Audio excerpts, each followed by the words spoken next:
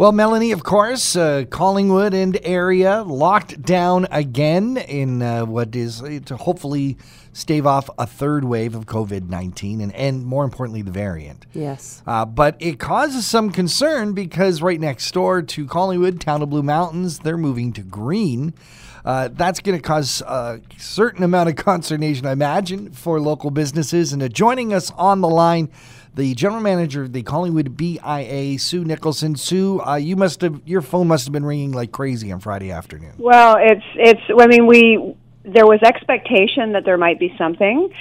We were very surprised about the change in our neighbor to green, which is basic. We're at two opposite ends of the spectrum, and we're 10 minutes apart. It's very, very difficult to understand the rationale. And so we've asked the question, and we'll be continuing to ask. Our board is meeting this morning to really discuss the issue and what we can do moving forward. We certainly understand the health concerns. There's absolutely no reason not to. We understand the concern, but it's going on county lines doesn't make a lot of sense when we work. Really, we're a contiguous regional area, and the consumer doesn't know that they're moving from one health zone, one county to another as they drive through Collingwood and end up at the Hills. So, I guess the response could be, well, we have to draw the line somewhere. Absolutely, and we've heard that from the city, where businesses are on opposite sides of Steeles Avenue, and right. On one side they can open, and on the other side they can't. So we certainly understand that. So we need to have some discussion as to how we can mitigate it. And I mean, one thing we must remember that when the framework was reintroduced after the lockdown after Christmas, certainly both in red and gray, which used to require small businesses to close down, they can still stay open. So a non-essential retailer can still stay open. So the businesses downtown are still open. It's at reduced capacity, but many of our businesses have really limited the customer base inside so that they can manage the safety protocols. I mean, what it has affected, of course, is our salons and our hairdressers, and people have been waiting a long time to get in to get their hair cut. And I know the weekend was spent trying to accommodate some last minute. I mean, hairdressers were working on the weekend. We know trying to accommodate some last minute bookings, move people in, before the shutdown, and then calling to cancel. It's very, very difficult for that sector, as well as our gym and fitness centers. How are our local businesses, our downtown businesses faring? Are they going to be okay? I mean, they're all private enterprises, so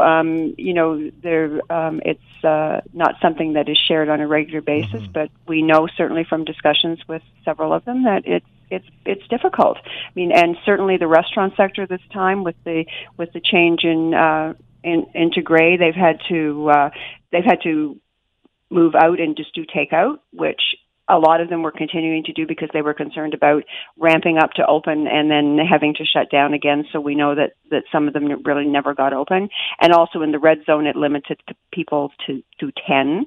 So in a large restaurant that could accommodate much more safely, they could still only put 10 in. And that involves, ramping up chefs and waitresses. And so it's difficult to make money, quite frankly, with that type of traffic through your restaurant. So it's been a very, very difficult time. I can imagine. What are the next steps for the BIA? I know that you have an emergency meeting.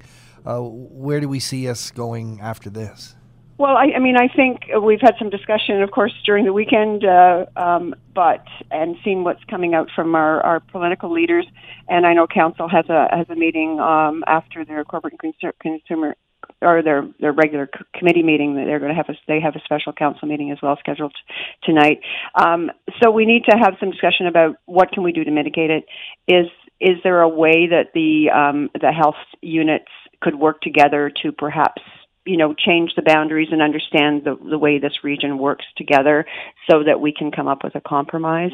We really need to have some discussion at upper levels of government as to how we can manage this. Pre-COVID-19, around this time of year, we'd be talking about a number of events getting ready to be cranked up towards spring and into the summer. How does it look in terms of your planning for the BIA?